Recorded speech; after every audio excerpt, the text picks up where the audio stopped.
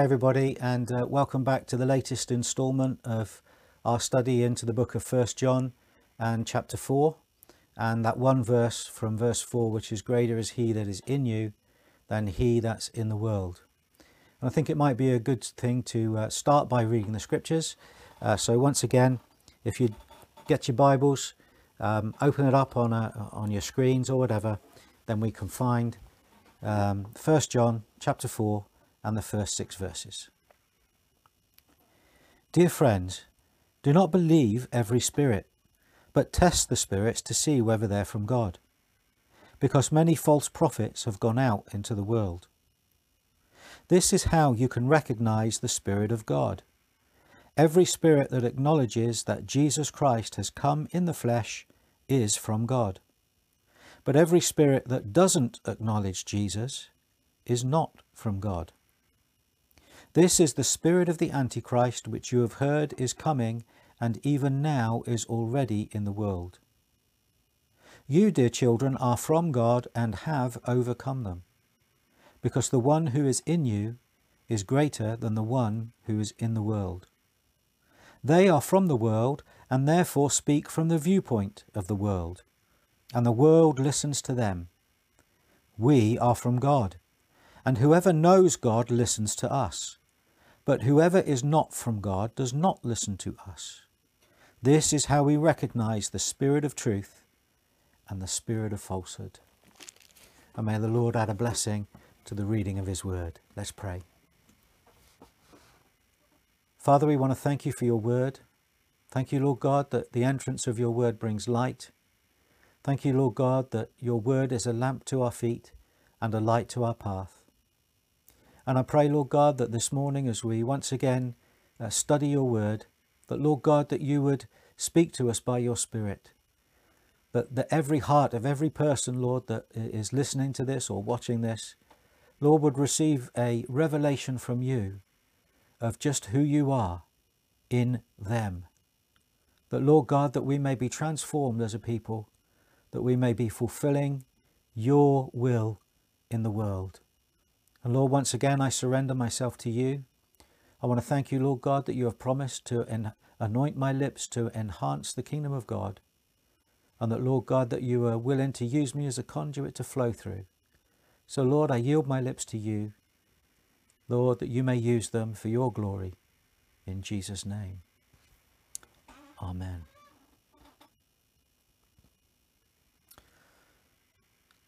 To be honest with you, looking back at last year, I think it might just go down in the annals of history as one of the craziest years ever recorded.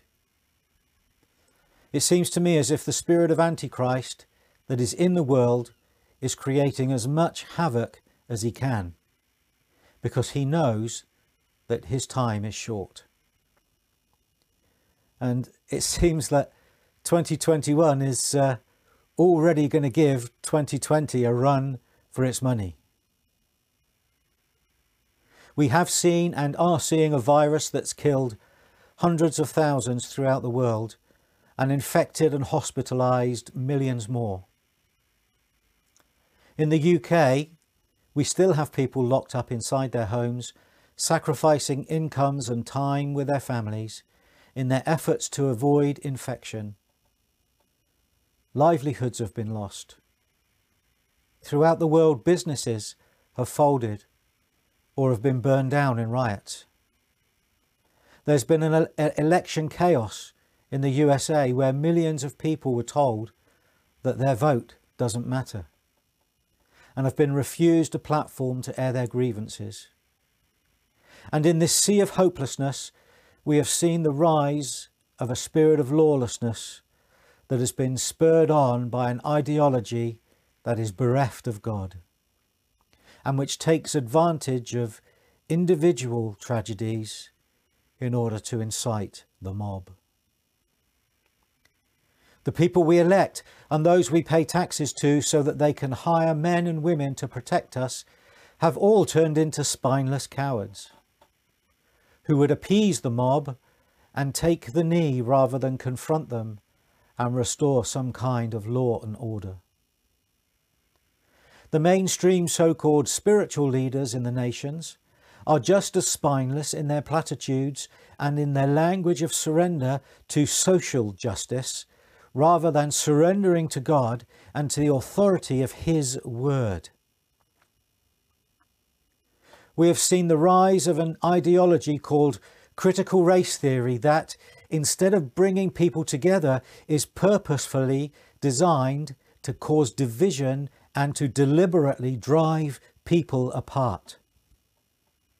This is infecting all aspects of life, especially in the English-speaking world, and is causing untold psychological and spiritual harm to everyone who falls under its wicked spell. We are truly seeing the one that's in the world causing misery to millions, stirring up division and hatred between people of all kinds.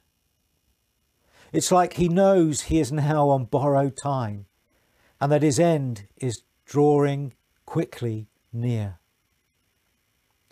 I think we're seeing that verse from 2 Timothy chapter 3 and verse 1 to 5 being fulfilled in front of our eyes when it says, "But know this, in the last days perilous times will come.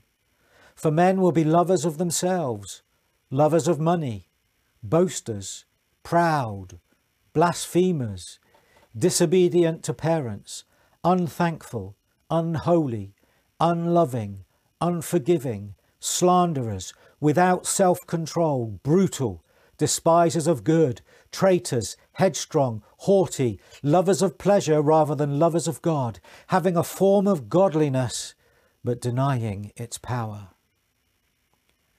And then Paul says, "And from such people, turn away." I know I've painted a pretty grim, but I think it's a realistic picture about the state of the world. But I also think that these are the perfect set of circumstances in which to see a mighty move of God. Because only God can sort this mess out. Only God can stir the hearts of men to repent and to trust in Him and to turn to Him. Eric Blair, also known as George Orwell, once said, "In an age of universal deceit, telling the truth is a revolutionary act." And I want you to know, brothers and sisters, that we as Christians, we have the truth. We as Christians have and know the only way. And we have the life of God inside of us that can and will make a difference in the darkest recesses of men's hearts. For greater is He that is in us than he that's in the world. Men are looking to build a system where everybody gets equality of outcome.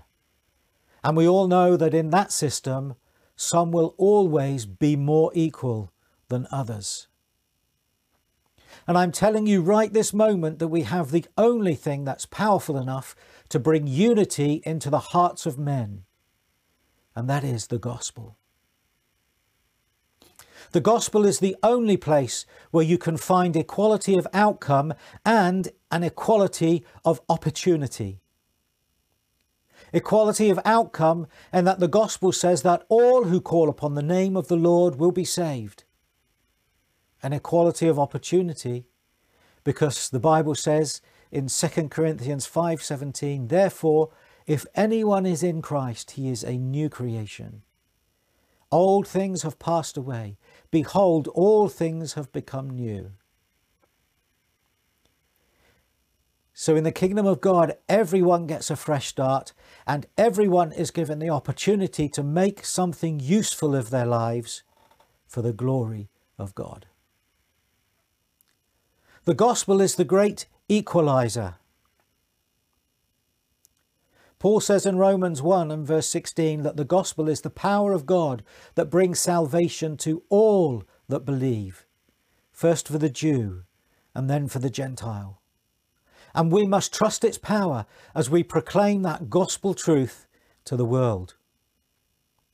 The gospel is the only thing that sees the darkness dwelling in all men's hearts and says that there is a solution to that infectious and generational sinful malady, and that it's only found through the redemptive work of Jesus Christ of Nazareth when he died upon the cross at Calvary.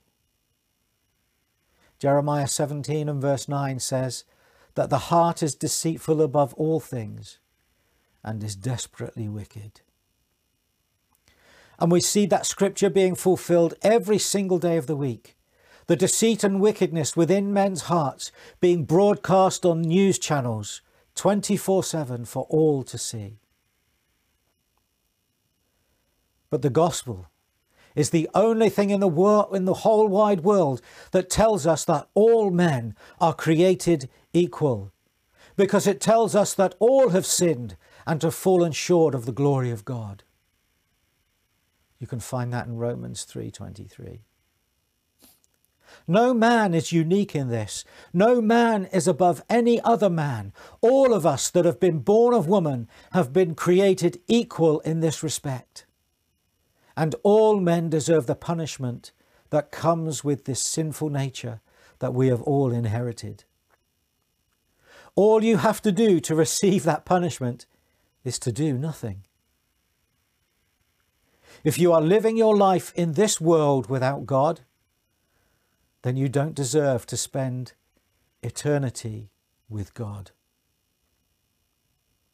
Don't tell me that you're a good person either, because when you face God at the judgment of all men, you will find out that all of us has become like one who is unclean, and all our righteous acts are like filthy rags before him. You can find that reference in the book of Isaiah and chapter 64 and verse 6. But I offer you some hope. There is hope. And there is a solution that has been provided by God, because he tells us through the prophet Ezekiel in chapter 36 and verse 26 that I will give you a new heart and put a new spirit within you. I will take out the heart of stone out of your flesh and give you a heart of flesh. That's the only solution that will work, and that has been proven to work for all people of all races, shapes and shades, wherever they are in the world. I don't care if you're white, black, brown, whether you're from the middle of Africa or from or Northern European, if you look Chinese or Polynesian or Asian or a mixture of everything. That promise of God Almighty is for you. He wants to transform your heart of stone and give you instead a new spirit and a new heart of flesh. God takes it upon himself to perform a heart transplant for all who ask him for one. God stepped into human history and took the punishment for sin that we deserved, and he took it upon himself.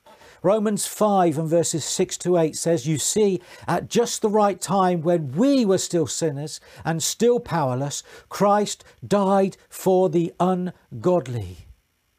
Very rarely will anyone die for a righteous person, although for a good person someone might possibly dare to die. But God demonstrates his own love for us in this, that while we were still sinners, Christ died for us.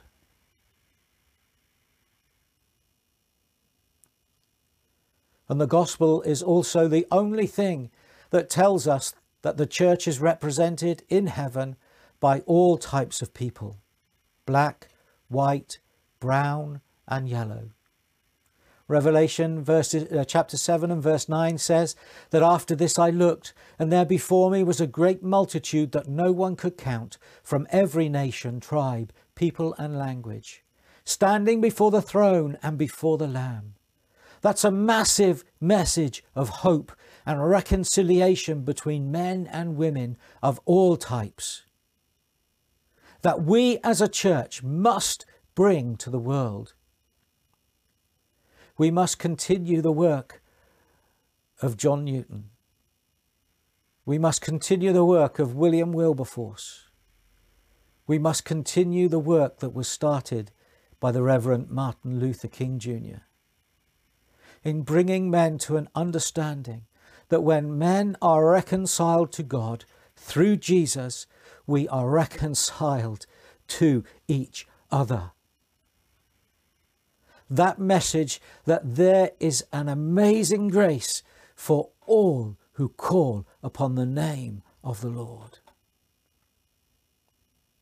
The Gospel says in Colossians chapter 3 and verses 9 to 11 that you've put off the old man with his deeds and have put on the new man who is renewed in knowledge according to the image of him who created him, where there is neither Greek nor Jew, circumcised nor uncircumcised, barbarian, Scythian, slave nor free, but Christ is all and is in all.